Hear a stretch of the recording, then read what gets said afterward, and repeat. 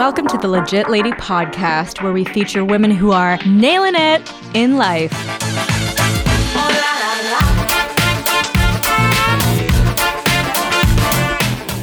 Hey, Legit Lady listeners, this is your host, Julie Fetterman. Thank you so much for tuning in to the podcast, where we feature impressive women to inspire the world. I really appreciate all the support that we've been getting over the past few weeks and months. It's been an awesome ride so far here with the podcast, and I've really loved all of the feedback that I've been hearing from a bunch of the episodes that we have been airing. Please feel free, keep sending me feedback either on social media, but if you want to go more direct, feel free to send us an email to legitladypodcast@gmail.com. And I have to say, one of my favorite things that's been coming up has actually been people making suggestions of other legit ladies to have on the podcast. So people even writing me saying, hey, I know someone who has a great story who should be told. Would you be open to having her on as a guest? And just opening up conversations, making connections and things like that, which is a huge reason why I set out to do this in the first place. So please keep them coming. I can't always say yes to absolutely every single request, but I'll certainly read and respond to every single one I get. So thank you, thank you, thank you. Alrighty. So like every podcast episode, we're going to do reviews. And this week, I'm going to head on over to iTunes and read a review that catches my eye. And let's read this one here. Starts with Julie. It's catching my attention already. So it says, Julie is a smart, thoughtful, and authentic person. Her series is a reflection of those traits, and she does a wonderful job with her excellent roster of guests. The podcast features topics that are not only informative, but also incredibly interesting. Keep up the good work. Thank you. Thank you. Thank you. Thank you. This is awesome. I really appreciate this. Really, your kind words and your reviews really touch me. They really do. And they also help boost the algorithm, which helps us be noticed by more people on podcasting networks and platforms like iTunes, Stitcher, Spotify, etc. So I really appreciate it. Please, if it's not too much to ask, spend 30 seconds, write a quick review on any of those platforms, and it'll really help. It's a great way to support the podcast for free, and something that I really want to keep asking each and every single one of you who haven't had the opportunity to do so to help us out with. And thanks so much for those of you who have already donated to keep the podcast going. If that's something that makes sense for you, if you have a couple of bucks to spare to help boost what we're doing here on the Legit Lady Podcast, a really great way to do that is to take me out for a virtual coffee. Now, what's a virtual coffee? That sounds really interesting. Virtual coffee is a great way. It's like an online tip jar, a great way to be able to help support the podcast financially if you happen to have $3 or so. And that's like $3 Canadian. So especially for those of you listening in the States, that is a deal. And the way to do that is to go to Ko-fi.com. So it's sort of like a play on coffee, but it's ko-fi.com/legitladypodcast. ko-fi.com/legitladypodcast, because podcasting is not free, unfortunately.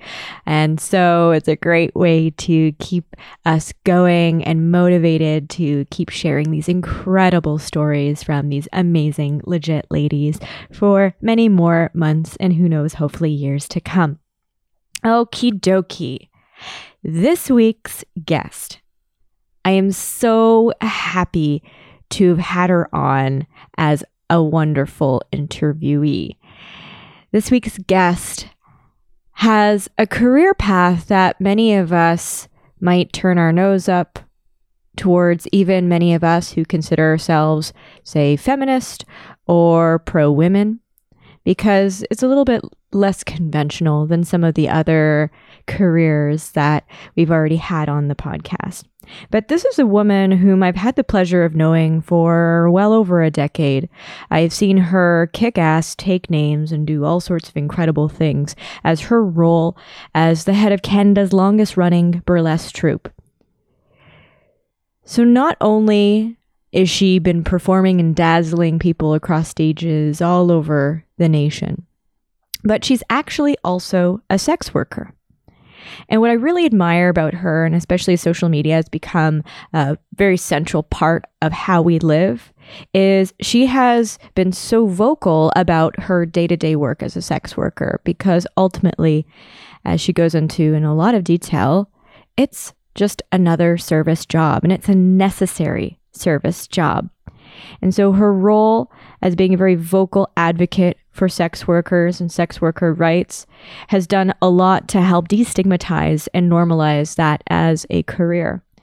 So not only is she a successful business owner, she's a sex worker, she's an incredible force to be reckoned with, a wonderful, inspiring woman.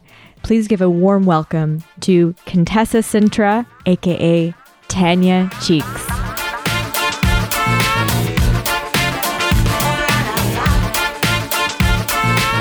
Tanya, That's so it. nice to have you. Nice So to see you, have Julie. you. Cheers. Cheers. We are drinking 40 Creek tonight. Why not? It's a school night, after all. It is so nice to have you here. And honestly, you are a person I've admired for years in the work that you've done, and really excited to explore some of the areas that you know so much about. And you know how this works. We go through 10 main questions and plenty of other questions thrown in. But before we start, I know you have multiple names. What names would you like me to call you for the sake of this podcast? I think probably for the sake of brevity, probably stick with Tanya Cheeks. Tanya Cheeks. Okay, sounds good. Because you have other names, right? I have my working name, Okay. which is Contessa Sintra. Awesome. Yeah. Where did that come from? Well, everyone uses the title mistress. It's very, if you're a dominatrix, mistress is usually the most popular marquesa, but mistress is usually the most popular. And I wanted to sort of differentiate myself between other mistresses, and I like alliteration. So I thought Contessa Sintra. So that's where the name came from. That's so and cool. and it's all C's, where, obviously phonetically it sounds like S-I-N. But I didn't want it to be so obvious. So that's where the name came from. Oh, that's so cheeky. I like it. A wordsmith. Very nice. Cool.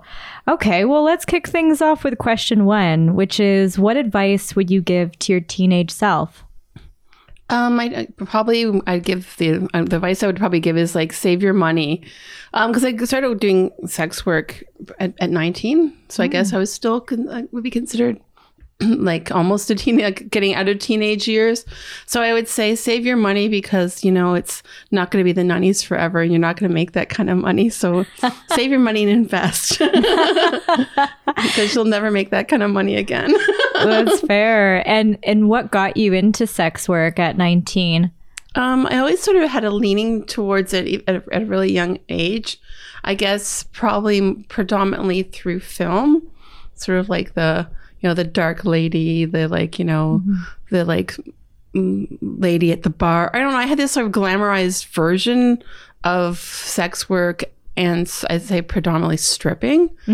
And, it's basically for certain films that kind of like made me lean that way. I'd say like maybe sort of some old Hollywood films where I guess like the character wasn't like blatantly outed as being a working girl, but if you read between the lines, you would kind of see it that way. Like, for example, like Breakfast at Tiffany's, Gentlemen Prefer Blondes, and maybe the more obvious things like Clute or like Body Double and stuff like that. Mm-hmm. So you saw working girls as people who had tremendous power and strength. I admired their sort of like their gumption and their style, where maybe they were looked down upon by like society. Right. That's fabulous. And have you been working consistently since the age of 19? I took a few like sort of semi-retirements, but yeah, I have been. Oh, wow. That's awesome. And this is something that you enjoy doing? Yeah, it's better than most. Like, this is the thing. It is actually better than most other service, because it is a service job. Mm-hmm. And I find it a little bit much more independent than other service related jobs, whether it be working in a bar or like retail. Right. Yeah. I don't think people sort of see it that way, but that's how I do. No, that makes a lot of sense. And I know you seek to normalize sex work. You're very It's part vocal. of my agenda. Yeah. That's just a normal job, that it's something that people need to have. Like, it is a very important service that sort of alleviates a lot of stress for some people. Right. And generally speaking, like your clientele, the stereotype is, and I'm sure you obviously know this, the stereotype is that people who see you are people who are doing something potentially seedy. It's people who might be married. It's, this very cartoonish-esque view. Yeah, it's usually something that's sort of considered, behind closed doors. And there's like the Right. old stereotype of where it would be like white and, white collar male, middle-aged is kind of the stereotype, which is increasingly kind of like changing as like, people are becoming more open to this type of service, which I'm really glad to see. Yeah, which is really awesome. And you tend to share little snippets of your world. Can you share a couple examples of how you've made a positive impact in a life? You don't have to share their name or anything, but I'll just try to think of some on the top of my head. yeah. I'm going to try to like say some of these things without trying to be politically incorrect. You can say whatever you want on this podcast. It's Okay, fine. Yeah.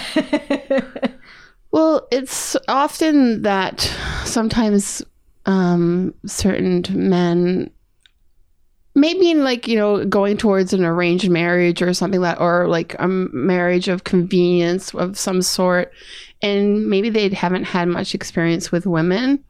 Maybe it's just like stuff that they've like, maybe they, in some cases, are not even, it's, to go on the internet, it's completely like looked down upon in some societies. It still is kind of like taboo anywhere, but in some cultures it's even more so, and things are more so like more narrow and less information sheltered, perhaps. I don't know. So sometimes like gentlemen come to see me that have no sexual experience at all, and they want to know some things that they can like, either attribute to their real day-to-day life or whatever, or their real relationship. So I have deflowered Wow. a few. That's incredible. There's that. And then some things are like, sometimes there's trauma too. Like some people are working through some trauma and want to, they have had very bad sexual experiences. They might have been sexually abused by, be it a family member or a family friend, and want to be in an environment where they feel safe, that they're not going to be judged, and they are afraid to like engage in any like outside sexual activity. They also may have like sexual dysfunction because of these traumas, and are afraid to be judged, or mostly afraid of failure. Where in this environment, my environment, I'm not going to judge them in that way. So that also happens. That's really good to know. And yes, you're a sex worker. You're also a dom. Do you play different roles depending on what that client wants, or do you work at different areas or different spots and take on different roles? Yeah, like it's usually like I try to like craft something for the client. Sometimes it's like, I'd say like just for my regular day-to-day thing, because I own and operate and work in what is known as a massage parlor, like, or a rub and tug or body rub or whatever. Holistic, there's many different names. We are licensed. Some of the clients are just coming in for the touch, the massage, body slide as we call it, which is just like basically a horizontal lap dance. And what the release. I'm trying to picture that. Yeah, it's just basically, it's like nude contact massage. You're using parts of your body to massage the client. So sounds nice. Yeah. Right? Yeah. So that's kind of like just the general thing that's going on. And it's just people that are either like in unhappy relationships or just looking for human contact. So that's kind of like the baseline of what I do. But then there's like, because I've been a dom for years, I specialize in sort of areas of fetish and role play. So people like, they usually give me some information and I try to work with that. And I guess having a theater background like helps because I do a lot of like sort of, because you have to kind of be quick on your feet about like what, having a little, improvised script in your head and try to make it interesting and not sort of stagnant, whether they're booking for a half an hour or like 2 hours or more. Can you give us an example of, any of the themes of these types of scripts? Yeah. There's like, there's a lot of different things. Like it can be like sort of like a kidnapping scene, perhaps, like in a kidnapping interrogation type scene where you might not be using a lot of like the fancier implements you associate with like BDSM. You might be just using a lot of verbal and very simple things, because you wouldn't find like extravagant, corporal implement in like in an actual kidnapping. In a kidnapping scene. So that's kind of like an extreme version. But sometimes people are working through sort of like trauma that they might have had with a parent. So you might be taking on the role of maybe a parent or a cousin or something like that, and sort of treads into sort of like somewhat incestuous scenarios. But you hope that this is just something they're working through, and this is just, I like to think that this is the release, and this is what's helping them, as opposed to acting out on certain like bad behaviors. It was interesting you say that. We've actually had another guest on the podcast who was formerly a dominatrix a bit earlier in her lifetime, and now she's like a life coach. Right, and they're very similar. It's true, and she was saying that a big part of the therapy that she does with primarily women who have suffered sexual abuse is in that role play, but very explicitly changing the ending of that particular scene that's playing out. So it's very cool to see that as a common thread. It is good. Another thing that I also dealt with on a regular basis is clients that are on the spectrum, and I believe, I haven't been told outright, but I kind of feel that maybe a counselor or caseworker or whatnot has referred us to them, because maybe like they're highly sexualized and they don't have a proper outlet. So that's occurred as well on a regular. Actually, I have a few regular clients that fall under that sort of category. That's very interesting. And you seem very experienced by virtue of the time that you've spent doing this profession. Is this something that you actively train peers on, or there is an education outlet to be trained upon? Because that seems like a really great use case for sex work. But I could see that a lot of people who've never had exposure to that, this could sometimes go terribly wrong, potentially. Yeah. But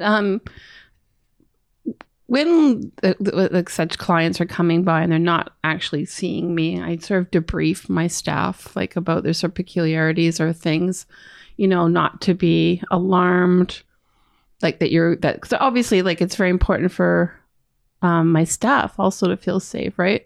So just like sort of debrief them on like the certain things the things that they might do or say, like not to be alarmed. Because they're not like they're not going to hurt you, but they just do things that are maybe a little more forthright, like no filter, perhaps, than maybe like someone that is not falling into the spectrum. Sure, like a lack of impulse control. There's also and boundaries. There's always like a boundary issue with any scenario. It's like what everyone is comfortable with, not just the client, but also the worker too. No, that's actually really important. It raises an interesting question, is how you mentioned that it seems like you manage staff at this particular location.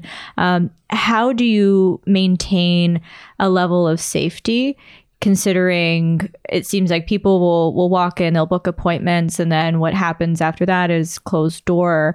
How does that safety be maintained? Well, there is the obvious, like there's cameras, like not in the rooms, but there's cameras like, in the hall and then the stairway, like the doorway and whatnot. Nothing, like honestly, in my whole like very long career, very few things have happened that are like alarming. Touch wood. Right? Like it's usually, and I think it's because that they're already in a vulnerable position coming there that their sort of guard is down. Like usually you can sort of diffuse this situation pretty quickly. Mm-hmm. Just, like if something is uncomfortable, it's just like you tell them to leave and they're naked. Like, so they feel vulnerable already. You're like, you don't get your clothes back. Yeah, I don't like dealing with people under the influence of any substance. Do you turn people down? Yeah, I do if I think they're too like inebriated. Also, our business hours are like generally 11 to 9, so we're not dealing with people usually that are like intoxicated. But it does happen. You kind of have to gauge. Is this just kind of like a little bit of happy drunk, or is this like maybe go home and go to sleep it off drunk? Yeah, there's that spectrum. Yeah, right. No, that's fair. That's understandable. And before we go back to our official questions, just to wrap up on the advice you would give to your teenage self, have you started saving money? Yes. Okay. And it's around because I was semi-retired. I'm back working for I think it's going on 4 years, but I was semi-retired for about 10. And so I got myself out of debt going back to work, and now I'm like looking into buying property. So I probably could have done that way long ago, but I was way more interested in buying fancy clothes and partying.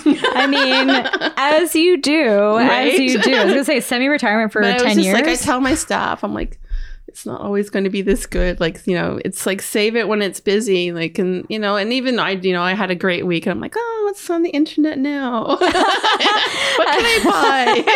But you do have to learn how to manage because you are acting like, basically you're a contractor. You're working for yourself in this business. Even if you're working in an establishment like mine, you're still kind of an independent contractor, and you have to learn that there's going to be like last week was the worst week, we had this year. Usually it comes a little earlier around January, but this one for some reason was the worst. You just got to learn to save your money. You have to learn all those skills, because it's not going to be there maybe next week.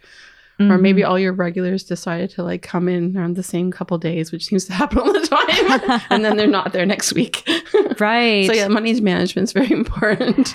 Yeah. I mean, you guys are entrepreneurs effectively. Yeah. So no, that makes sense.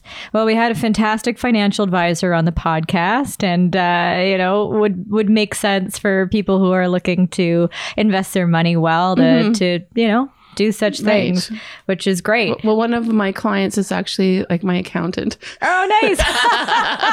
Do you have like a bartering system? We have a barter system. Oh, that's convenient. It works out.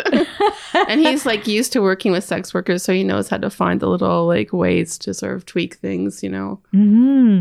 Oh, that's great. Yeah. That's actually a fantastic resource. Amazing.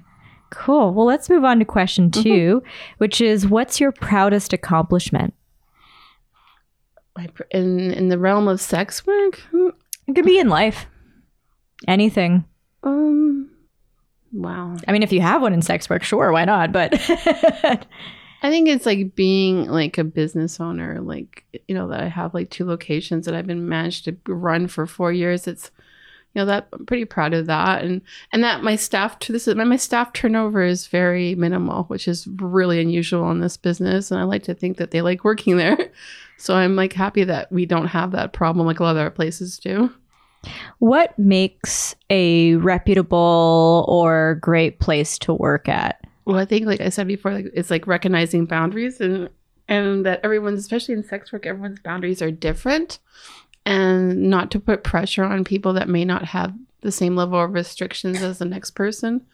So everyone feels comfortable and doesn't feel like they're competing, sort of like taking down the level of competition and not make them feel like that they're that way, because that's where things can get really nasty. And I've seen it working at other places that weren't my own, where it can be really like nasty, and all those like sort of viciousness or comes into play, like where like theft, petty jealousies, fighting, like actual physical fighting. Wow. Things like that. Why is that? Just because it's client-based work, or? Well, it's just that there is like, and also there, there could be like drug use involved. And also I have like a zero tolerance for people that work there that are working for a pimp or a boyfriend. Oh. Which is common in this business. That sounds very complicated. Yeah. And it can be messy. So we don't have any of that going on. Got it. If it happens, it has to like that. I have to get rid of it. So in cases where that has happened, like at other establishments, so there's someone who's working on behalf of, say, a boyfriend or a pimp, and meaning they have to give a percentage of their earnings to them? If not all of it.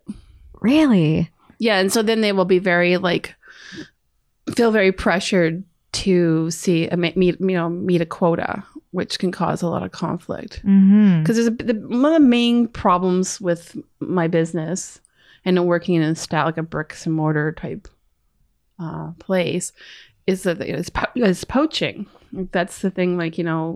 If you're trying to like we have these introductions.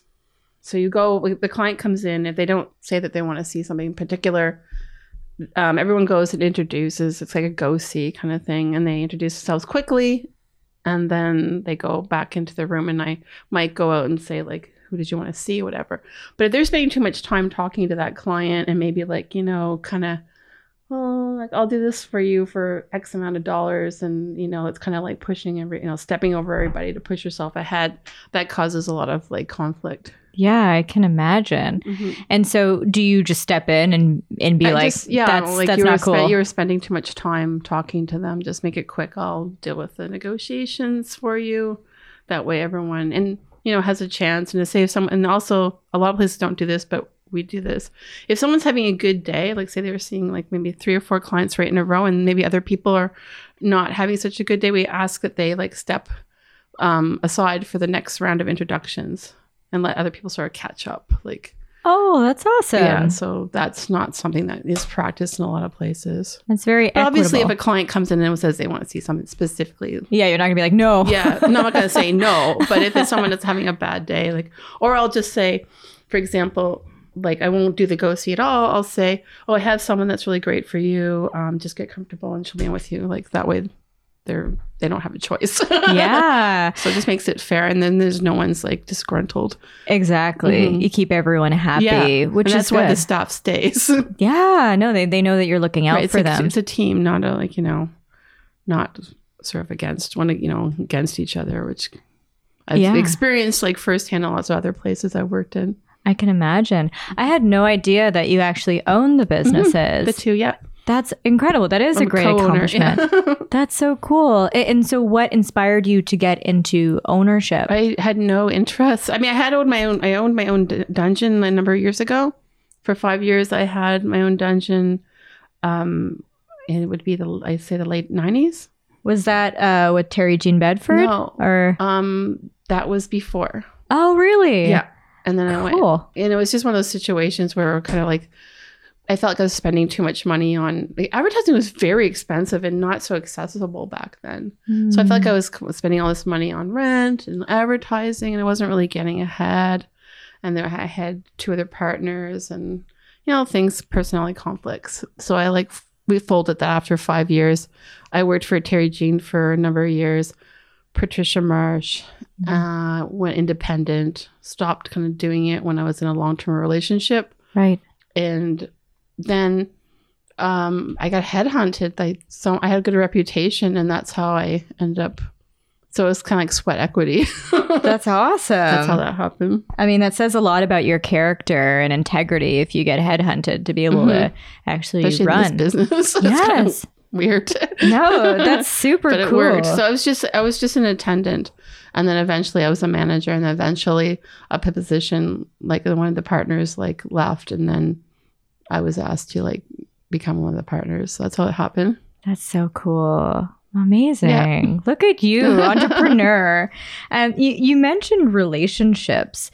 I can imagine that some partners would be perhaps less understanding of this line of work. Have you felt that in your own personal romantic relationships, or see your peers deal with any conflict around that type of thing? Yeah, absolutely. For better or worse, at this point in my life, it's kind of if you have to accept it or it's a no-go, we can't even move further from the beginning. So at this point, it's very much on the table. I've had people that dated and they were cool with it at first, and then as time went on, they weren't. That's happened too. That's annoying. You're like, I thought you were cool. Oh. And they might use, and then when you're breaking up, they might use it against you. That happens too. really? Yeah. Oh, that's Like they think annoying. they're outing you. Like they're kind of, it's like, no, you're not. It's on the internet. Like, Yeah. I would speak about it daily. Like my parents know. Yeah. My whole family knows. So it's good luck with outing me to I don't know who. Yeah. You know? No, and I love the way you phrased it. It was just so matter of fact. It's like, this is a service. It's a necessary service to provide. And you simply want to be able to provide this service in a way that's safe and dignified. Yeah, and it gives me a lot of downtime, like, in between calls to like do my other stuff, like, promote my burlesque shows or whatnot, or write, or like, we also have like a t-shirt printing company that we run out of the spa. So like, Cool. And all the downtime, like there's lots of time to fill up with other things. So if you're a student or whatnot, it's also another good job. That's awesome. I'm definitely going to get back to a few of those other things you mentioned. But I do want to move to question 3, which is, I mean, you sort of have to answer this, but question 3 is, how do you balance work and life? It seems like you have some flexibility in there to do both, but Yeah, I have the flexibility as far as like downtime, and as far as like going back to relationships. The person has to be very, and I'm very like in my mentally like divided like with this about what's actually romantic and what's actually work. And I sometimes joke and go like, that was fake sex. I want real sex. Like that was like totally different, and it's totally a different mental. It doesn't. I mean, other than being tired like any other job, coming home tired because you were busy, it's still not the same kind of like. Even though it might be a very intimate and personal scenario you're doing with your client, it still isn't your relationship. It's very divided mentally. Like, I have a clear division in my head. One does not feel like the other at all. So there's that, right? And if a partner can understand that you're still desire, like that you're still desire them after you saw like X amount of people, like it's so we always say like, sometimes people come in and they turn us all down. We're not always what you're looking for. Even like, you might have a mix of girls, different types, whatever. You're dealing with rejection, but we always make these jokes as like, we're not into you at all. And we never were. Like it's really rare for you to feel that kind of thing, like maybe a spark with a client. It does happen. I won't like say it doesn't happen, but it's very rare that you feel that type of like sort of like real passion or spark or whatever you want to call it. Doesn't happen very much. It's like it's probably a 10% or like, or less even. I can imagine. Yeah, and what we always like joke too about what we like in a client physically is not necessarily what we like look for when we're like dating or a partner. Oh, really? Yeah. That's interesting. Do you recall a client that you've seen that's been particularly memorable where you did experience that spark? Yeah, a few hockey players. Oh, yeah? Really? Like big name or? Yeah. Oh, shit. We'll leave that to imagination. That's awesome. They're the lucky ones. It's like, what are you doing here? You're like, I'm not complaining. This makes my life a bit easier. Yeah. But sometimes it's funny too, is they also say if you actually have that sort of like physical attraction to them, it might make your job a little more difficult. Like I have a few girls that are like, I don't want to see any hot guys at all. Why? Give me the old ones. I'm more comfortable with them. Oh, you're like less intimidated. Yeah, they just don't like. They can keep it professional. They don't. Their mind doesn't stray off. Like, no, that's fair. yeah. Like I have one. Staff member who she used to work in palliative care, so she's really great with seniors, and they love her and she's very comfortable, where maybe some other girls would be like, like we're talking like, wheelchair or like, walker bound. Can't, I have a few like clients that have like early stages of Alzheimer's. Oh, really? Yeah. And she's very good with that. she's very good with making me feel comfortable. She's, tying their shoes and maybe doing things that are a bit more nursely than some of the other girls are comfortable with. Right. That was so funny. I had another friend of mine who is also a dom who would also be a nurse during the day. So she was nurse by day, dom by night. She would do both. Another job that's sort of kind of similar. Yeah. There's lots of, because you do have to be very aware of things, like you have to sort of monitor especially with it, like, with BDSM, you really have to monitor what's going on when that person, whether they be tied up or whether they're being like, is there some corporal discipline or maybe something a bit more, extreme, because medical play falls into the spectrum of BDSM play. You do have to be very aware of what your client's going through. Right. Whether it's actually sort of pain or technique or like subspace kind of thing. What does that mean? Like, would you mind defining that for listeners? Like where the client sort of goes off into the realm like where the endorphin rush is like so high that they're kind of like in a state of elation. Often happens in corporal and like bondage where they're in a sort of state of elation and they're like very high on those endorphins. And then you sort of have to like, there's a bit of aftercare. Like, so when you've gotten them out of that, you kind of have to like, I like to talk to them. I'm like, was that okay? How'd you feel about that? Is that what you expected? How are you now? Do you need a moment? Do you need some water? Like a little bit of care. Like you can't just sort of toss them out the door and say, be on your way. Bye. Because, they're kind of in a funny, vulnerable state after that. Like they really are kind of high on their endorphins. And you kind of have to like, bring them down.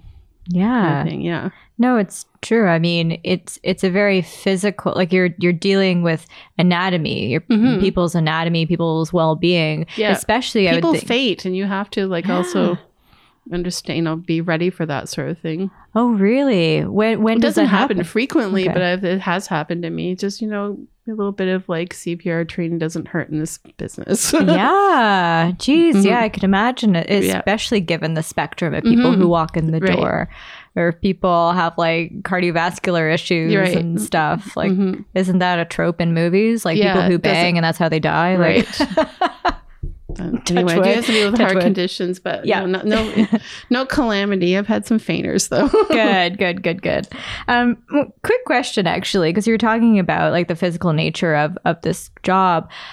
How do you go to work in this type of work when you are just not feeling sexy, you are maybe on your period, you're either in pain, like you're just physically not feeling your best, but you have a job where it is entirely body related? Well, it's interesting because I suffer from endometriosis severely. So, and I actually found that this job is easier on me than a lot of other jobs because I'm not on my feet all the time because it's, it's sort of an increment of like appointments. Right.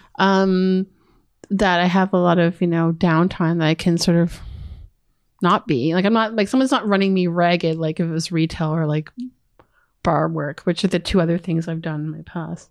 I'm not like expected to be running around like that. You do have to like still kind of have to, because I feel so lousy, I kind of like almost go the opposite. I'm like, I might be like dying under the makeup, but I made that effort to like get out the door. So it's, it's all much like anything, it's smoke and mirrors, but I feel like there's a little enough downtime that you can kind of like rest and then go. Yeah. It's like circuit training. It's more more mentally demanding lots of times than physically demanding, believe it or not. Like, and as long as, this might be TMI, but there's like lots of little tricks that sex workers do when they're on their period that you can kind of get by. Give us the tricks. Well, one of the most common ones is the use of like makeup sponges or sea sponges to like, it's something you're gonna have to like still be on even if if you're having a bad day, menstrually, but still like you can still do the job. Some choose to take it off, and they don't work those couple days. but I've sort of figured it out and I can kind of get by. Makeup sponges. That's interesting. Makeup, those little makeup wedge things, work great. That's awesome. As long as you're comfortable with your body and can get them out properly, that's fine. How about Diva cups? I personally can't get one, because of my endo and the way that those are made, I can't get those things in. Oh yeah. And those probably would get lodged a little bit more, I'm guessing, because of my early experiences with Diva cup was ultimate fail. Every time I tried, I find the sponges are better. But most of the appointments are a half an hour to an hour.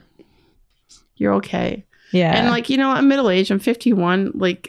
Even though my stage age is 36 there, it's just it's a sign of youth. The blood, it's a little blood in you. You'll be okay. Come on. Yeah. You're good. You're good. You haven't hit menopause. You're good. Right. So in some ways, it is an easier job than other jobs, if that's what's happening. I can imagine. Well, thanks for sharing. That's actually really helpful. I know, I'm always thinking of creative solutions for my period, so that's great. Yeah. Before we move on, do you have any other sex worker tips for anything in general, whether it's makeup or anything else? Because I feel like you guys have figured stuff out that just average people don't know. I can't think about the one thing I can think about off the top of my head is the way we wear our tights or fishnets. It's funny. We and we might see this in burlesque too, but it actually comes from easy access. You and this is also, it's also economic too. It actually saves the life of your fishnets. If you push them down, the ones that have the waistband, right? Not a stocking, the full waist. You push them down under your butt, and then you put your underwear on top of. So then you have the illusion of it being a very high opera cut stocking. Oh, but it's very accessible, and it looks better, and also you don't blow out the crotch. Oh, so it's economic. I feel it would also kind of lift up the butt. No, yeah, it does. Yeah. So it hugs underneath your butt. I also do this for burlesque, but that's where it came from. That's awesome. That's so cool. I would never have thought of that. Awesome. Very cool. All right. Moving on to question 4. Can you tell us about a difficult moment in your life?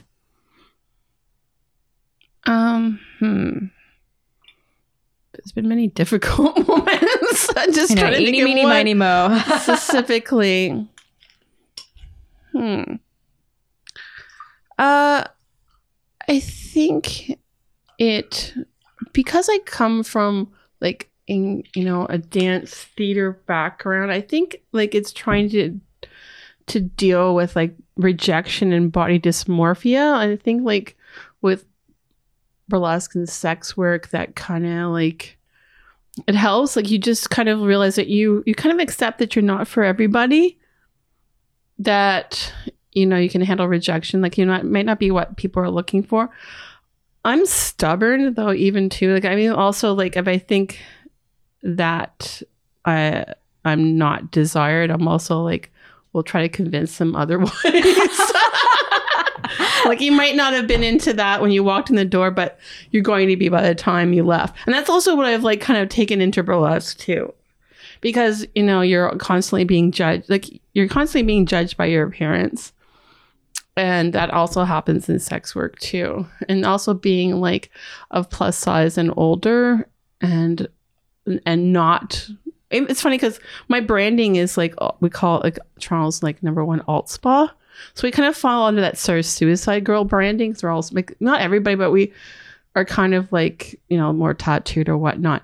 But I say even the people that look like the girl next door, they really are girl next door. They're not the porn version of girl next door. They really are a student with glasses and and nerdy. Right. That's more our brand. That's the other aspect of our branding, as opposed to sort of more punk. So it's create your own brand and make it good, and then that people will want that, and even if they didn't think about it initially. So I think that's something, an obstacle that I've tried to get through most of my life, because of being rejected for. I had a little brief career plus size modeling when I was a teenager. I didn't even want to be a model, but I kind of got thrown into it because my grandma, I was taking dance and theater, and my grandmother was concerned about my appearance. And the funny thing is like that she threw me into modeling because she thought it would help me, and I ended up excelling at it. I was like top of my class. And I was like the only one that got the jobs upon graduation, even though I didn't even want to do it. But I did learn stuff from it. I enjoyed it. Like once I was in it, I enjoyed what I was doing. I mean, that sounds like a whole lot of acceptance aside from rejection. When you mention rejection, and it makes a lot of sense, like with the type of work and experience and hobbies that you've been involved in, like it seems there's a lot of it. Was there a specific instance of rejection that really cut deep for you, or that really gave you pause? When I started, there's been a lot of little ones. I can't say there's like been really one huge thing. There's just like a lot of little ones peppered throughout my life. When I started like stripping too, even tattoos weren't popular in stripping, and definitely the alt look, like, you know, was not a thing. Like you kind of had to fall under sort of like this sort of very narrow category. Like it was the 80s. So you kind of had to look like this sort of like heavy metal fantasy thing, which I had a bit of that, but I was more the darker, you know, I had dyed hair and I had a few tattoos, and I was increasingly getting more of those. So I was constantly and you know, my weight would fluctuate, you know, even though I was like pretty like in like too tiny for my size at that time, my weight would still fluctuate, and I get flack from my boss all the time about, oh, you look like you put on some weight there, huh? You know, that kind of stuff, and that would kind of sting. Like, thanks. Like, great, thanks. Yeah. Yeah, there wasn't like a really sort of a body positivity movement at all back then, and you kind of just had to like fit into this little, like, you know, narrow thing, and I think that's just kind of like the thing that's been my life is trying, you know, this not fitting into this kind of narrow perception of what beauty is. So I wouldn't say there's like a whole one particular thing. It's just kind of like something that I've been trying to change people's attitudes. I don't know. I'm not sure that answers that. No, it does. I mean, the cool thing that comes from not feeling like you fit a particular box or category is innovation. Yeah. And to me, that's something that I've seen you do time and time your again. Own brand. 100%, but also challenging people's perception. Like what you said before, you're like, I might not be what you think you might want, but by the end of this, you're going to be in love with it. Right? Like, you know, I've seen it's changing people's perceptions. Exactly. Like you head up the longest running burlesque troupe in Canada. Now the world. Oh my gosh. Wow. 21 years. 21 years. Yeah. Wow. Skin Tight Out of Sight, which is a huge accomplishment, but even your own personal acts that you've done have ranged the spectrum of creativity. You know, everything from like Sea Monkey, right? Sea Monkey with bedazzled vajayjay to like giving birth to tiny person on stage practically, to like all of these really innovative, cool ideas. So for me, it's so inspiring to see you flourish from that perceived rejection. Side note, curious, what's your favorite or most memorable act that you've ever created? I'd have to say it would be the most interesting journey with an act would probably be my parasitical twin act, because I don't know if you're familiar with that one, but it's like based on I feel very identify or with sideshow like performers, because they're kind of considered outcasts, and they had to create their own community, you know, and through whether it was like disability or, you know, physical appearance. So there was like a famous like sideshow performer, Myrtle Corbain, and there was a famous photograph of her where she's sitting like on a chair and her legs are kind of spread, and it's Victorian time, and she's wearing like the typical striped, you know, the lace up boots and the typical striped stockings of the time. And then there's like a tiny identical legs in between her legs, you know, because it's a parasitical twin, but she has them like in the little lace up boots and the stockings. And it was something about her pose that, you know, was like kind of a no fucks given kind of photograph. And then I like thought like I really wanted to make an act with based on her and her appearance and have the little legs, and have them tap dance to like Scott Joplin's The Entertainer, and have it, and the little I had a doll maker. I had a doll maker friend that's from the States make me the legs. It worked like a marionette. So the puppetry is in the skirt. So you move the skirt around and the legs tap dance. They have little taps on them and they tap in tune to the music. That's so brilliant. I love that act. But when I first did it, it met with crickets. People were just like, what? It was because, at that time it was and I found this very limiting for me. It's just, and though I do appreciate the very classic burlesque, I started out doing that. I felt it very limiting. I had to kind of go off on my own sort of neo-ism or whatnot. But yeah, that act was really met with a lot of what the fuck? You really get it. I did it at a couple of festivals and it was just I remember I did it Vancouver Burlesque Festival and it was so quiet. I'm like, oh my God. And then when I came backstage, one of the other performers was oh, I thought you were going to do your pink fan act. I'm like, okay. Wow. However, now, flash forward, that act is probably my most requested. It's got me sponsorship with Hendrick's Gin and things like that. That is my most requested act now. It's awesome. Yeah. So it's totally turned around. That's why I think that's one of my favorite, just because of the sort of sentimentality about that one photograph, and the impact it had on me, That's so neat, that delivery from a photograph into this really cool, unique act. Now, I mean, I love that act. It's something that just, it's one of those things you didn't know you needed in your life until you saw it. And you're like, wow, this is so cool. I'm so happy that this exists. Yeah, it makes people happy. But it's funny because it just maybe 10 years ago or so, it wasn't really understood. Well, what does burlesque mean to you? Burlesque is to take something and sort of amplify. I know the real meaning of burlesque is it's to parody. It's a parody. It's to make fun of. But for me, it's sort of more to amplify something, is to take an idea and to kind of run with it and make it 100% weirder.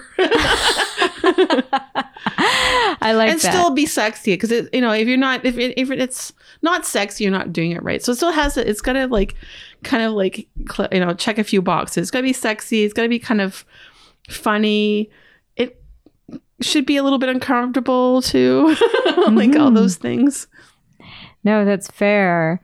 And I mean, I know from my exposure to the burlesque scene and even just witnessing social media and action, there are a lot of burlesque and cabaret performers, sort of to connect the dots, who seem to be very anti-sex worker. They'll make comments like, oh, I'm a burlesque dancer, I'm not a stripper, and that type of thing. But quite frankly, I mean, I see them as being harmonious. And they're sisters for sure. Yeah. What's your commentary to I've always from the get-go felt that was part of my agenda, because when I was stripping, it was it was not the way it is now with sex work. It really was looked down upon.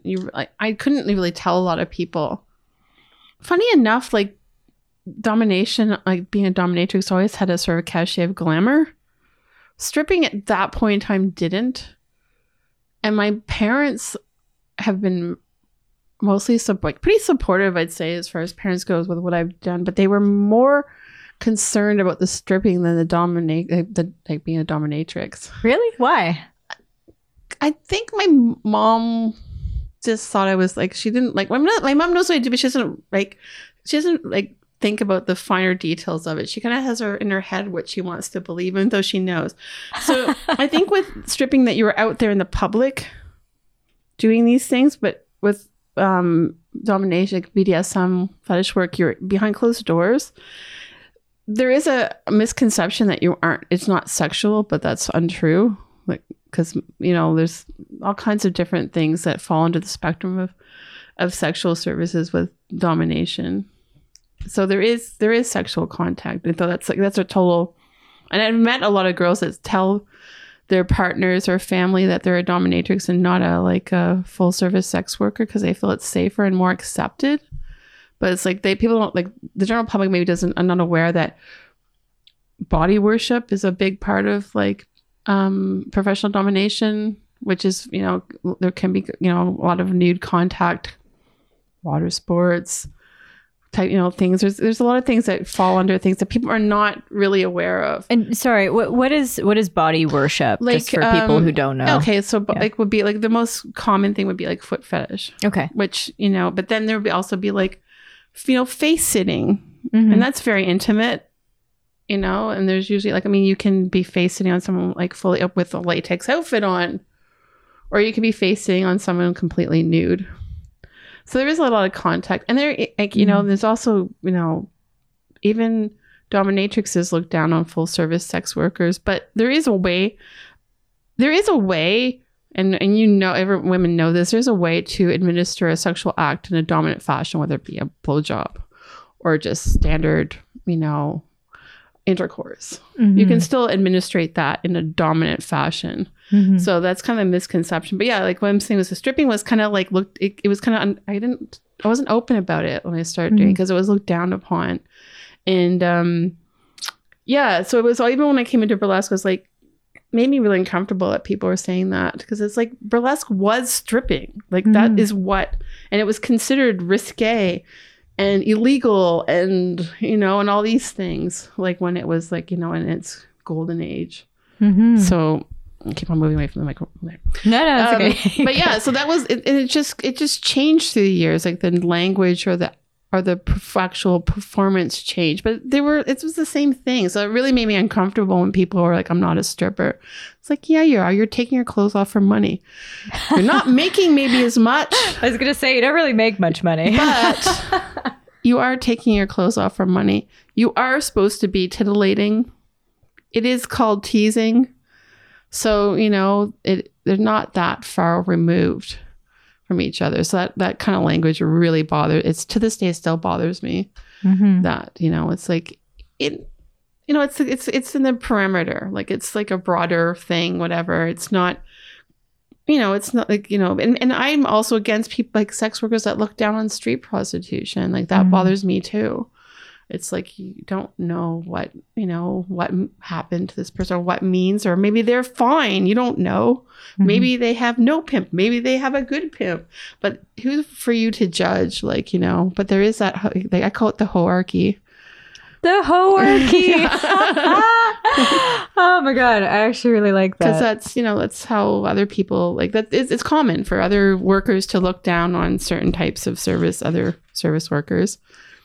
Yeah, I when I was doing a bit of research about like sex work legislation in Canada as an example, there was quite a few cases that came up, and there was some quotes that popped up. One from Natasha Falle, and she's a former sex worker, and she mentioned, in her opinion, she said, I don't know where she got the statistic from. She's like, 97% of prostitutes are not engaging in prostitution by choice. And they become very conditioned as such. And like hearing what you're sharing, I mean, this seems to go in direct conflict. I know. There is like oppression, but there's oppression in other jobs. Yeah. There's oppression in, you know, in like great oppression in clothing manufacturing. You know, there's like all kinds of, you know, like almost every job has some tier of being prostituted in that sense. I can say 100% that my staff in my 2 locations, about 14 to 16 staff members, everyone that is there because they want to be there, you know, and yes, traffic, all these bad things exist, but they exist, you know, in all kinds of different like jobs. You know, you could have a bad partner that's forcing you to go to work to support their bad habits. That's still pimping. If you have some, you know, a partner maybe who has a bad drug problem that is like forcing you to go to work to support their problems, that is, you know, also like that's pimping in my opinion. No, you're totally right. I mean, and there's a lot of people, talking about having a job against one's choice. There's a lot of people who work very boring corporate jobs. They're miserable. And they're miserable. Exactly. We get some of our clients come in and they're just like, they're so miserable about their like corporate jobs that, you know, and then they're in a better economic bracket than most, but they're absolutely miserable, you know, and a lot of people are living a lie, especially you'll find that more in sort of BDSM, they might be living a lie that their partner doesn't understand, like either the partner doesn't understand their fetish or they're not forthcoming about their fetishes or their desires because they can't for whatever reason. So they are living lies.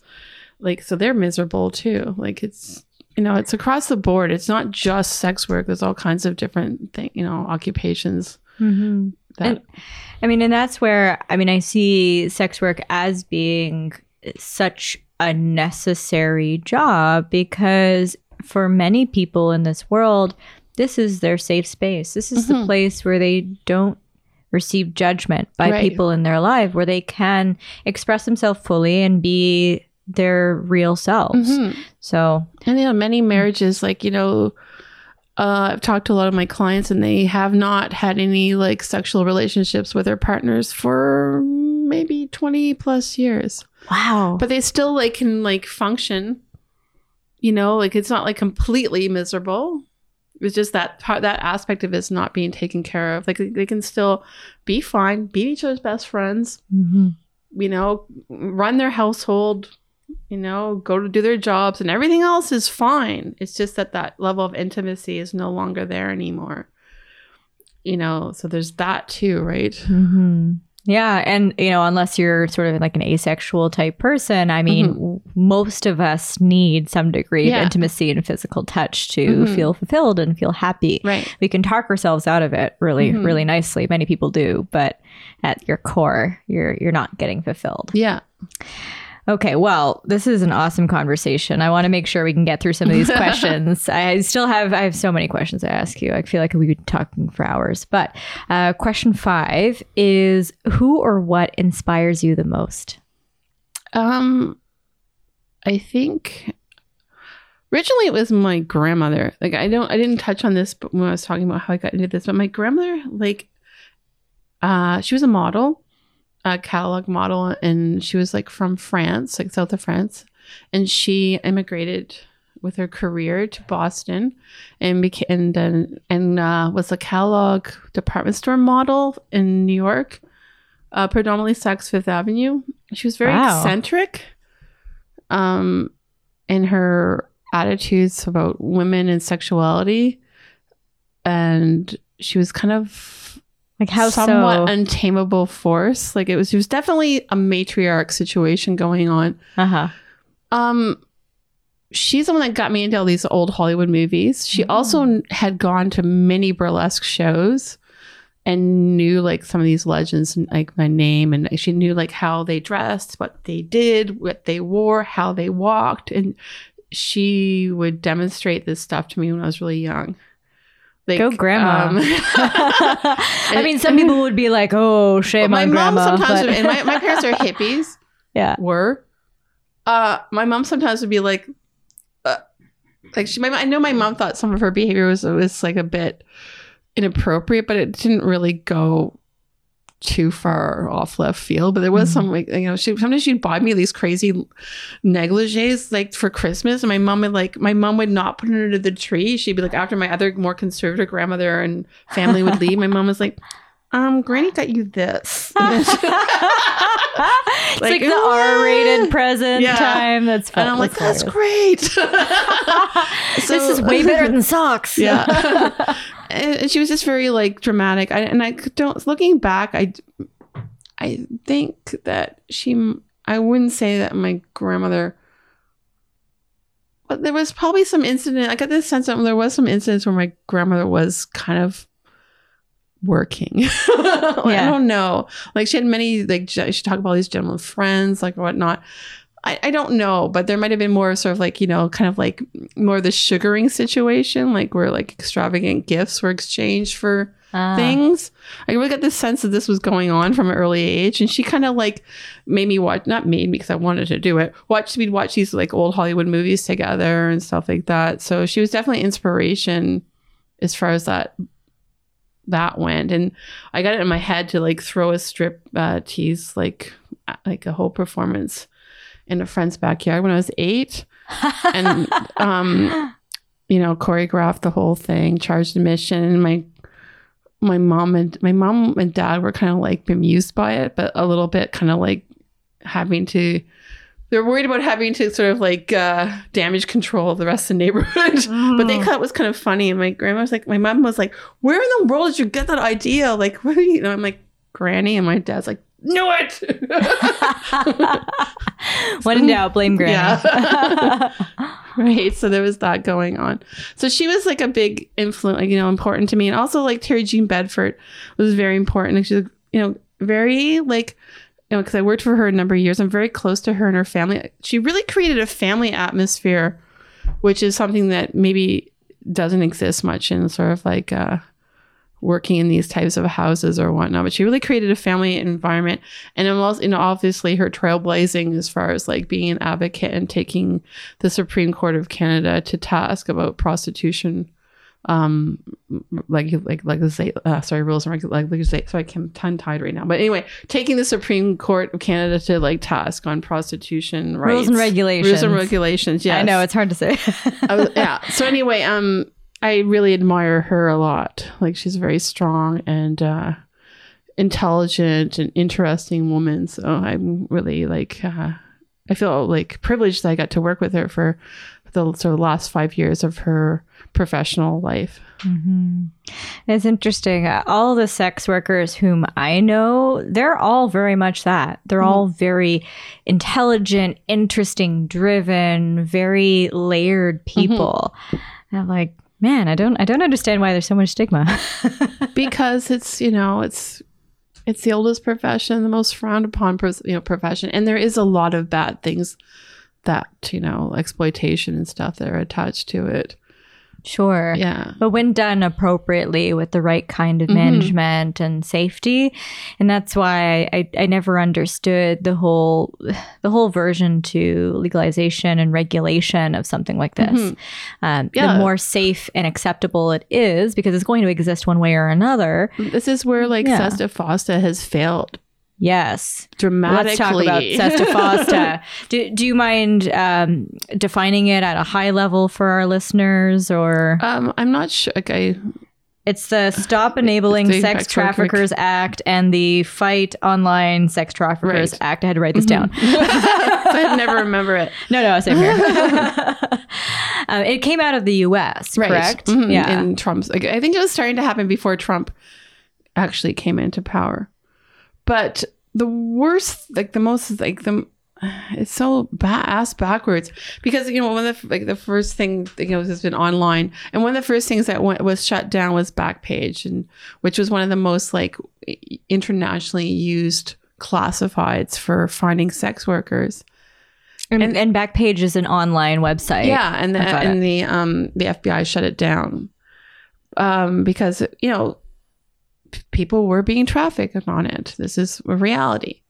However, it is a tool to find traffickers, and they got rid of it. I watch these documentaries, and I'm just like, for the first 5 minutes, I'm like, yeah, you found them through you found that girl through looking at Backpage, and now you got rid of it. Great, that. It infuriates me.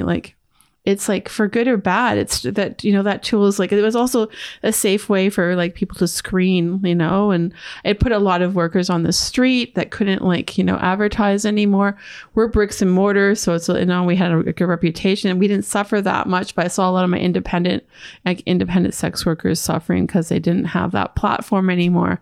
But it's just mind boggling. It's that, how do you have to be hit over the head even harder to realize that that tool is how you found these girls that were runaways and being trafficked or pimped out, and you got rid of it. good one. Thanks. Right. But it's also like attacking certain other things. Like, it's the trickle down effect of that too, which is also damaging. Like, where like, like, for example, like different things like, PayPal, like my free cams, like, cam modeling stuff and things have like in Patreon and all these other sort of things that people are making money are being like shut down, websites and whatnot.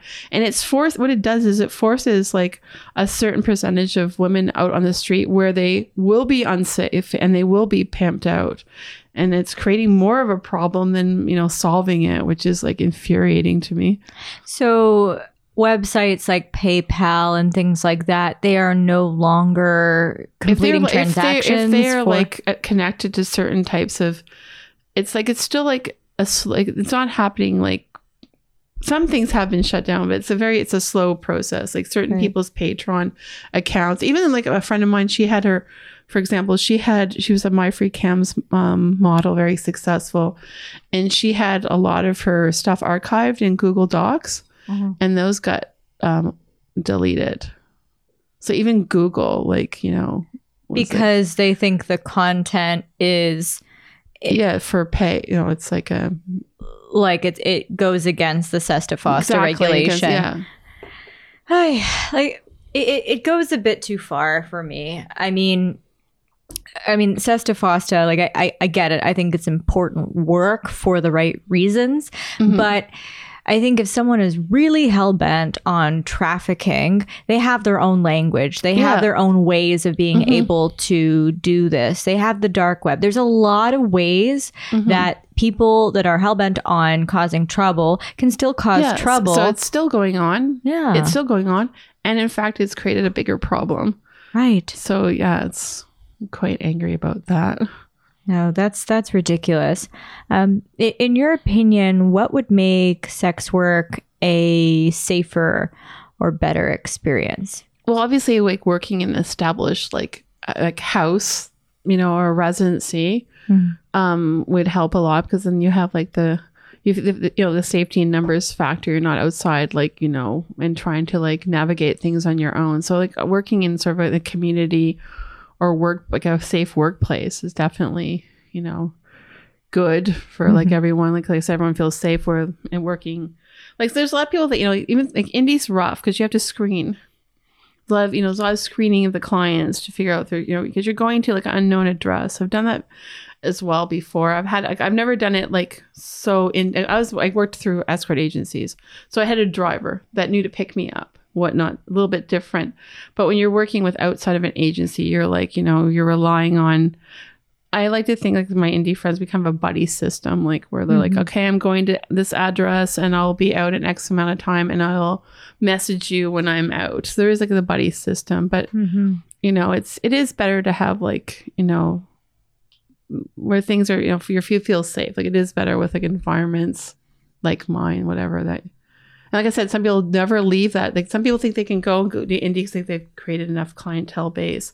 There's some people that never want to leave because they feel better working in a place with a different, a manager, a few girls and whatnot. They feel much more comfortable that way. Do you require identification when a client comes to see you? No. Oh. No. If we did, and I know with certain independent screening that they do a bit more, we wouldn't get that walk-in. Like it wouldn't happen. We'd lose a lot of business. But it's because, they are on camera. They have to walk into our building. There are like, 3 to 4 staff members on at any given time. So that, you don't have to do the heavy screening that you would do if you're independent, like sex worker. I mean, I'm even thinking like the dispensary model kind of in my head too. It's like these guys would not. They wouldn't come through. Want to show their ID. They'll have like, most of them have fake names. Not all of them, but a lot of them, have a fake name. Oh, really? Yeah. What are some of like John? John, of course. It's all the disciples. That's what I always say. Perfect. That's hilarious. I gotta use the disciples' names. That's awesome. When in doubt, Jesus. All right. There has been a few Jesus. Oh, that's hilarious. But it's usually like John, Paul, Peter, Michael, Great. You know, that kind of thing. That's awesome. At least they're covered. I don't think they're aware of that, but I make fun of it. Yeah. No, that's great. That's awesome. Okay, question 6. What is the most adventurous thing you have ever done? In this realm? Can be life. Doesn't have to be sex work. Since we're talking about this topic, I'm having a hard time kind of like making my brain like leave this sort of this realm. I feel like you've had such an interesting life, though. You've done so many things. You're so punk rock, too. I know, but I just sort of take that stuff for granted. Like it just kind of is, you know. I know, but you're like average people, average boring people. Don't live that life. It is. So I don't know. Like I don't know. Like you know, some of my burlesque stuff have given me like kind of interesting things, like, you know, having the honor of like performing like in the desert for this exotic world pageant when it used to be in Helldale, California on a goat farm. That was kind of a highlight of my life. Amazing. Like, be able to tour across Canada several times as a burlesque performer is definitely a highlight. And it's just like I've always sort of been like involved with certain subcultures, mostly sort of the predominantly like the punk and skateboarding like communities. I mean, we did all kinds of crazy things. I don't really think that's just the way it was. Like it just is. What type of things would you do? Like, can you describe a little bit about the punk and skate scene? I mean, it's always sort of about more or less the music. Like, you know, I mean, it is a way of probably not so much now, but a way of channeling like sort of like teen angst, you know, like the aggression of like, you know, the pit or whatnot. And like also like sort of the like I don't know, the fashion's always been sort of attractive to me, you know, attractive. I mean, it has a cachet of sort of like juvenile delinquency. I'm way past that. I'm like senior punk now. Like, but I don't know, that sort of like renegade behavior has always been like attractive to me. I don't know, it's just like recently, like one of the people I got to work with in the early days in the 90s, like we used to make a lot of money. Like you used to make $500 an hour as a dominatrix. That is like, it's not even close anymore.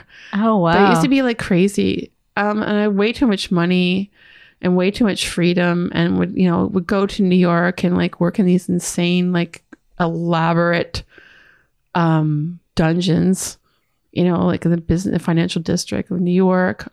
You know, they were just completely kicked out, like luxurious, like really wealthy men in a young age. And yeah, it was one of the women I worked with actually just passed a couple of days ago. So it was quite sad. She was very like, because not only was she like she was a switch, you know, like where she would like play like top or play bottom, but she was also very involved in sort of like the punk rock scene in New York. And she's actually like the thing that she's like was instrumental with is a thing called Coney Island High in New York, and that is sort of the prototype for like Pussy Whip Wednesdays. Like this is a show I do at the Bovine. So it's this like anything goes crazy rock and roll club. It was more of a clubhouse than a club night.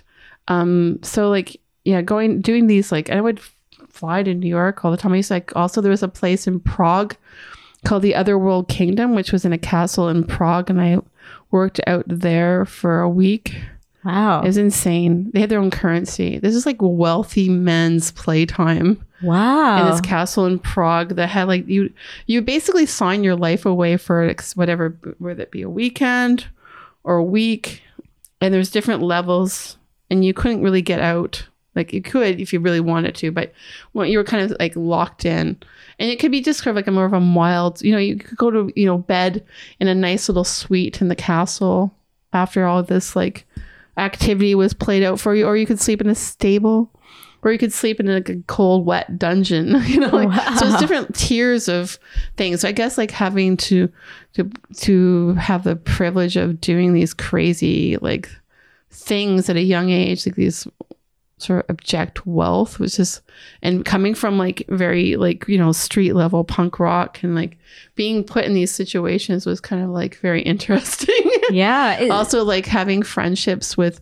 celebrities like on that were, you know, it was like, you know, a transit, you know, financial transaction, but also developing like finding yourself in a suite with like some like A-list celebrity and your friends, like you're like, how did I get here? Can you name names or? I'd rather not. That's fine. Yeah. That's fine. I'm friends with still some of them. No, that's fair. I could tell you after. Yeah. I want to hear after recording. In some of these really cool places, New York and Prague, were you seeked out, or did you like find out about them and say like, hey, I'm a dom? As far as like the Prague one, I knew about it, and I was traveling and I asked if I could like, because dominatrix is allowed to stay for free. Mm-hmm. So if you had any kind of like reputation on some level that you could prove that you were actively working, whatnot, there was like a thing called like the Domination Directory International, and I was a part of that. So if you were part of that, you could like stay there for free. So I was doing that, I guess, and I would have been about 30 years old, I guess, when I went to Prague and did that. That's so cool. Yeah, and it was so weird. I'm like, this is like something. I feel like I'm like on the Prisoner or something. This is weird. Like it wasn't until I went to like go to bed at night, I'm like, where the hell am I? Yeah, because like, it was like 24/7, like living like in that kind of like female superiority environment. Right. No, I could only imagine. It was very surreal. Oh man! I think they went bankrupt, but you can look them up. They have a wiki entry. Yeah. There's still some. I still kept all their paper ephemera because it was so fascinating. I still have it all. Oh man, what an experience! So that was definitely a high point and very interesting. Yeah, I would say that's pretty damn adventurous. I feel so boring in comparison. Man, that's so cool. But that kind of stuff doesn't I mean, that was the glory days. Like, it doesn't exist on that like level anymore so much. I mean, there's certain party there. I'm aware of certain sort of like high level parties. We've been trying to do one here, but it's sort of like can't seem to. Like, I was just coming in as a host, so the financial backing is someone else, and it just seems like it can't get off the ground. Yeah. Well, you were saying that the like the price of a dom, like the hourly rate, has severely decreased. It used to be like $500 an hour. $500, it was $350, and they kept on going down. And why? You would think it would go the other direction. It's just like, you know. Well, I would say like things changed dramatically after 9/11, and also the sort of like right around 9/11 also is when the sort of the internet boom happened too. So those two things, like there was less traveling. All of a sudden there was less American clientele. All of a sudden things are more accessible because of the internet, you know, and you don't like the sort of what I call the fine houses of BDSM don't exist so much anymore like they used to. Like there was several in Toronto, and the only one, like there's a few ones, but I won't say that they're a scale of Patricia Marsh's place. Like that high end thing doesn't exist anymore. Like I will not put the crazy outfits on I used to for like the amount of money they pay me for an hour anymore. It's like, you want me to like put like latex outfit on my body, you're gonna pay extra. I was gonna say, it sounds like a lot of work. Yeah, utility dress and heels, I call it. I'm wearing this. That's funny. All right. Question 7 is, what do you attribute your success to? I think it's just sort of like I think it's like being open-minded, and also trying to like, finding that sort of like something to advocate for. Like, it's like that something to believe in, which is always, it comes from the punk ethos too, right? It's like you have like believing in an alternative like state of government, and sort of believing in, something that's alternative. I think that, and also because I said like our branding has been very, we're like the only ones that have this particular, I've seen other people doing it, but we've been doing it longer, this sort of like alt girl kind of thing. So that's been like successful. And it's funny because like sometimes the clients don't even, like, because we're in a very we're like our head office is like in Forest Hill. So it's a very like, well-heeled, like, client, sometimes I don't even know what our branding is. They just come because it's convenient for them. They seem comfortable with it. Yeah, why not? It's like we always laugh. It's like, do you getting with anybody without any tattoos? And I'm like, you mean less than me? Yeah. Because that's kind of what our branding is, and it works for us. Yeah, exactly. It's like, it's fine. Yeah. You won't notice. It's fine. Right. Oh, that's fair. All right. Well, question 8 is, what item or items could you never live without? Don't say sea sponge. No, but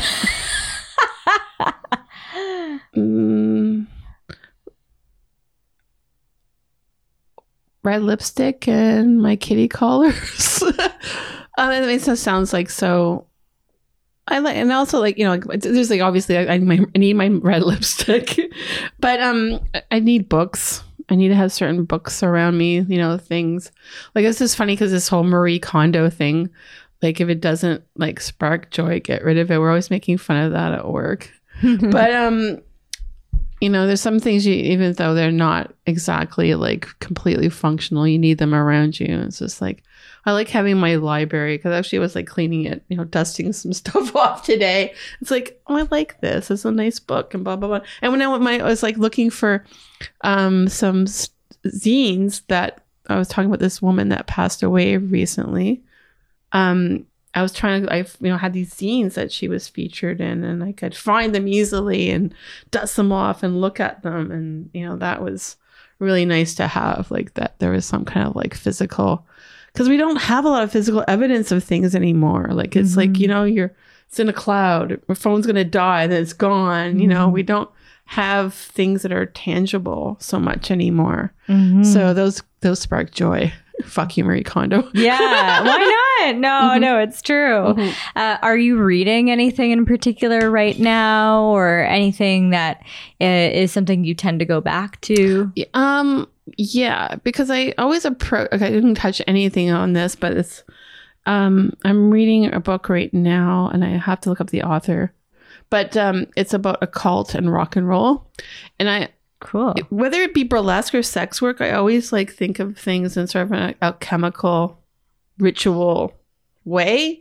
So that kind of thing is important to me. Like I like reading about like feminine archetypes in art and literature and stuff like that. That's kind of like one of my little I like feminine evil. I want to know about things like, you know, like where the, you know, depictions in art and popular culture, like that kind of stuff. So that's kind of like one of my like reading hobbies. That's awesome. Any examples that inspire you?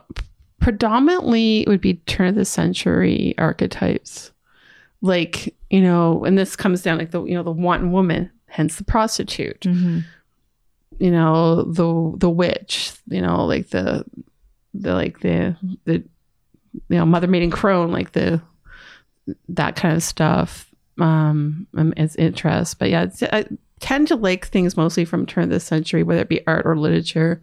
That's all, because I have an art history background, so that's kind of stuff I'm still, you know, and that stuff has always been critiqued. It's always been critiqued. Like even when it came out, it was, you know, critiqued. Is it like bad depictions? And you know, I went to art college, and you know, before there was like post feminism. And that stuff was looked down upon, but I'm like, I love it. I love it so much. Like, why is it being like disregarded? Like, so yeah, that kind of stuff.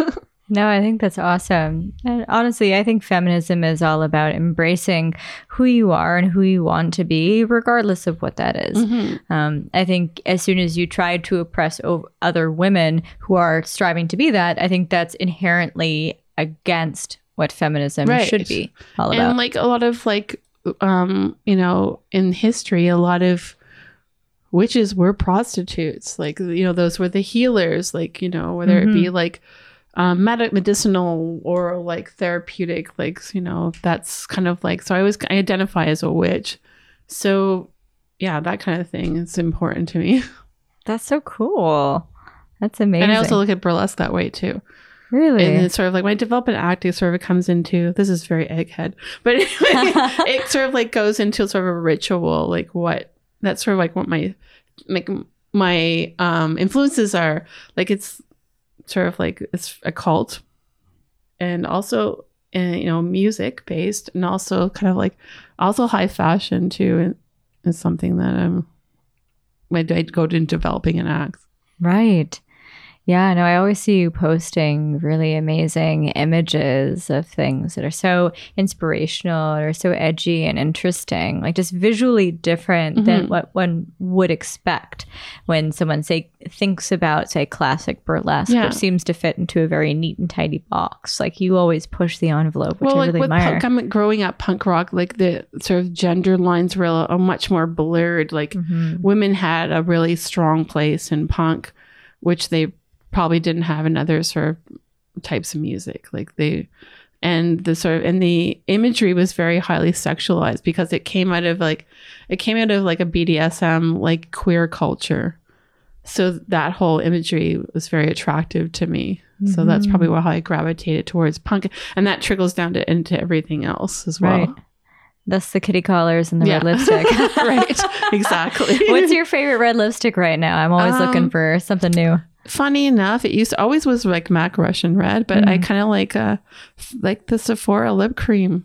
Like they're cheap and they're good. Nice. Yeah. Oh, that's good. That's good. That's what I'm wearing now. Amazing. As long as it has good staying power, exactly. I'm happy. Done. Oh, is it blowjob worthy? Yeah, exactly.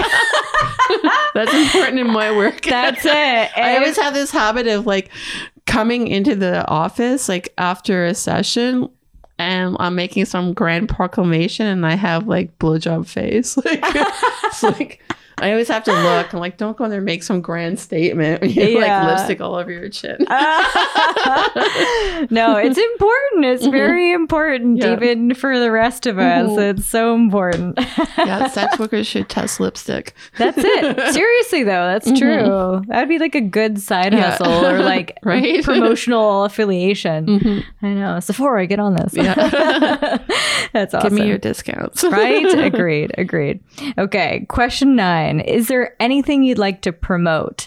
Websites, brands, anything? Actually, Pussyfoot Wednesday, the Rock and Roll Anything Goes strip show is celebrating its 5-year anniversary next Wednesday at the Bovine, which in club years is a long time. That's awesome. This might air after it, but it's still going to be running. Oh yeah, it's usually twice a month, sometimes 3 times, but it's like definitely an all girls like Russ Meyer, Cramps influence. Like it's definitely a crazy girl gang night. It's a fun time. You guys throw a nice party. Yeah, it's it's self-serving. It's for us. It's for the performers. It's definitely industry, and it's all inclusive. Like it's anything. Like I said, it's open to anybody, any level performer, of any gender, any as long as you want to be a little weird, it's open to you. That's awesome. Anything else you want to promote? I know you have the printing company. Oh yeah, Sailors and Sluts is the name of my t-shirt printing company. I started with another woman that I work with, her I'm spacing on her name, Bree Daniels. That's her working name, Bree Daniels. I started with her. Actually, this is funny. I had like a sugar daddy that was practical, and so he bought me the t-shirt operation. Not any fine lingerie or chocolates for me. He's like, you know how to use this like equipment, like I have a background in design. So anyway, he bought me the whole thing. And so now we're like utilizing that, and it's called Sailors and Sluts because I'm a slut and he's a sailor. Sailors make lots of money, so just don't hang out in the business district because sailors where the money are. That's so interesting. So he's like, literally, he's like, here, have some equipment, make a business. Like that's yeah. Wow. Because he wanted some t-shirts and he was alarmed at the pricing. It's like, just buy this. You know how to use this. So that anyway, so he's the sailor in the name, and we weren't sure about calling it that. We were like making fun of it, like, and then like actually it's not so bad. So, and the tagline is "In business before Christ." because sailors and sluts existed before Christ. That's hilarious. So that's where the name comes from. So yeah, we do like, but I thought the name would be limiting, and it's not. We've done stuff for Cirque du Soleil. We've done things for the Discovery Channel. The name has, people just kind of laugh at it.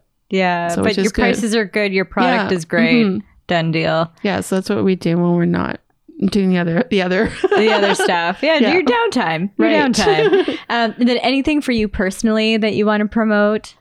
I think that's the main things, like got Biblical Burlesque coming up in April. I have to look at the date. It's Sinful Sundays. And that we've been doing a long time. And I don't know. I can't think of anything else. No, that's good. And speaking of promotion, like when I was doing research on you, like you've been all over and you've been featured in so many incredible forums. But the one that always makes me laugh is you were on the Tom Green show.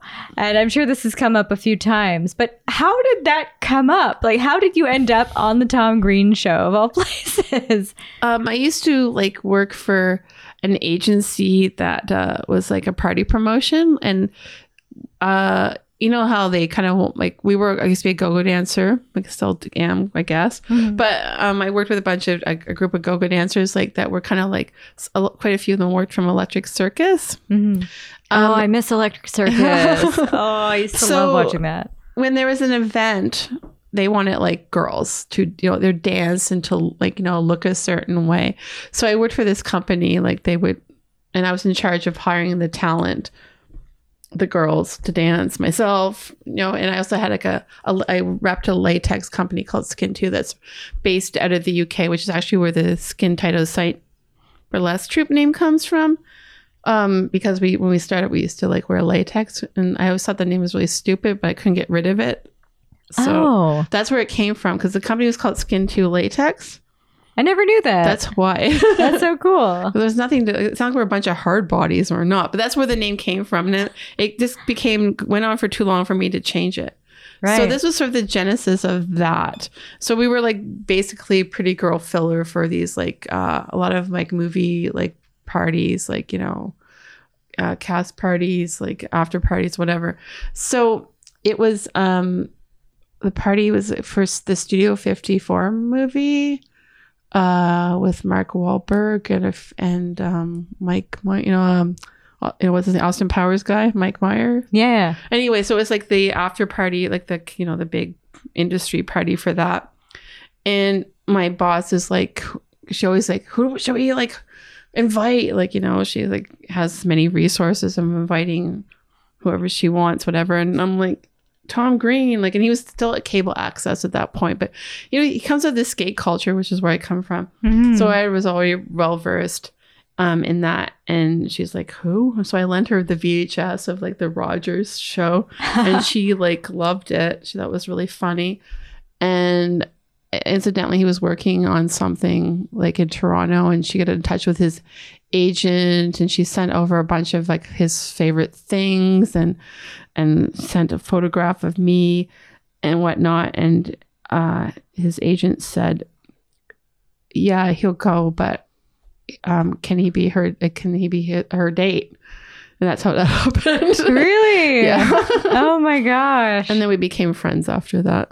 That's awesome. That's so cool. Yeah. And so, he was very quiet, which is weird. I guess there's the Tom Green, that's the, the persona. Entertainer, and he was very shy, and I kept bugging him and stuff. And his agent was well, you should go on, you should come on his show.